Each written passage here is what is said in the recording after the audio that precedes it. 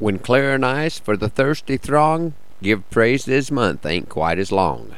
Howdy, friend, I'm R.P. Smith, your homegrown host. Welcome to February. I know some of my colleagues in the cattle trade are calving now. I don't envy them. I used to say I know I can calve in February. I'm just glad I don't. Now I'm not so sure I could. This change of outlook didn't happen overnight. A combination of age, drought, kids' activities, and maybe even some divine intervention all played a part. One year, on a cold February night's second watch, as I was carrying a calf into the barn on my shoulders through waist-deep snow, I cried out, "Lord, Lord, why have you forsaken me?" It occurred to me that I might not have talked to the Lord too much before AI and those heifers on Mother's Day. I'd like to share a cut from my Stage of Life CD. This one is called Song That Has No Tune. When I came back to the ranch, the first thing I had done was start this AI deal, and I thought it would be a really good idea to calve these heifers out in the middle of February and have them out of the way. So I had them synchronized, all grouped up so they'd calve right together, and we hit a cold snap where it didn't get above 20 below zero for 2 weeks, and that's when most of these calves were born.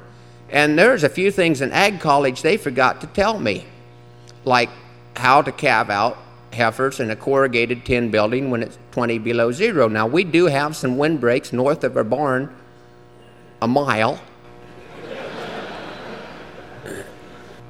And I was out there in this corrugated tin building trying to figure out how to calve these heifers out. Things bedded down, the heifer's doing pretty good, and first AI'd calf I'd got that year popped out, little heifer calf, beautiful little Angus calf, and it's up and it's looking around for its first nourishment, and it stumbled into that corrugated tin wall, and she stuck. And I panicked. I grabbed her by what was left of her little ears and just peeled her off of there and left a little furry spot on the wall and a bald spot on the heifer. She was pre-shaved for the C-section 2 years down the road. And I knew we couldn't just keep this up, so I had to come up with a plan. The next calf did the same thing, and I ran around to the outside of this corrugated tin building, and I could see a spot where the tin had thawed to 18 degrees below zero, and with the heel of my boot, kaboot, hit right in the middle of that little target, and that little heifer just snapped right off, and this worked. We had a system. And we redid this several times throughout the process of the calving season there in that next 2 weeks, and things went along, and them heifers went into the herd, and they did real good. And here a couple years back, my nutritionalist showed up. Now, you folks know what a nutritionalist is. That's a millennial word for feed salesman. And he looked at them cows that had been born back there in '83 and said, "RP, those cows are getting some age on them." I said, "Yes, Ed, I know that." And he said, "They're thin. They need some of my super-duper liquid protein supplement block." I said, "Ed, those cows aren't thin. Those cows are corrugated." An alarm sounds inside my head, and I force myself from a warm, dry bed, and with a lantern to aid my sight, I stumble into the frigid night. The snow raises its voice to complain as if my footsteps cause it pain. I hope all is well and I'll be back soon. My feet sound an introduction to a song that has no tune. Now, very few men get the chance to take the night check on the ranch. A horned owl sits upon its perch and waits for mouse or mole to lurch. I say it's me when he questions who. Still he asks me, "Who are you?" Beneath star-filled sky and crescent moon, he sings a verse in the song that has no tune. The coyotes sing without refrain, a haunting chorus of pleasure and pain.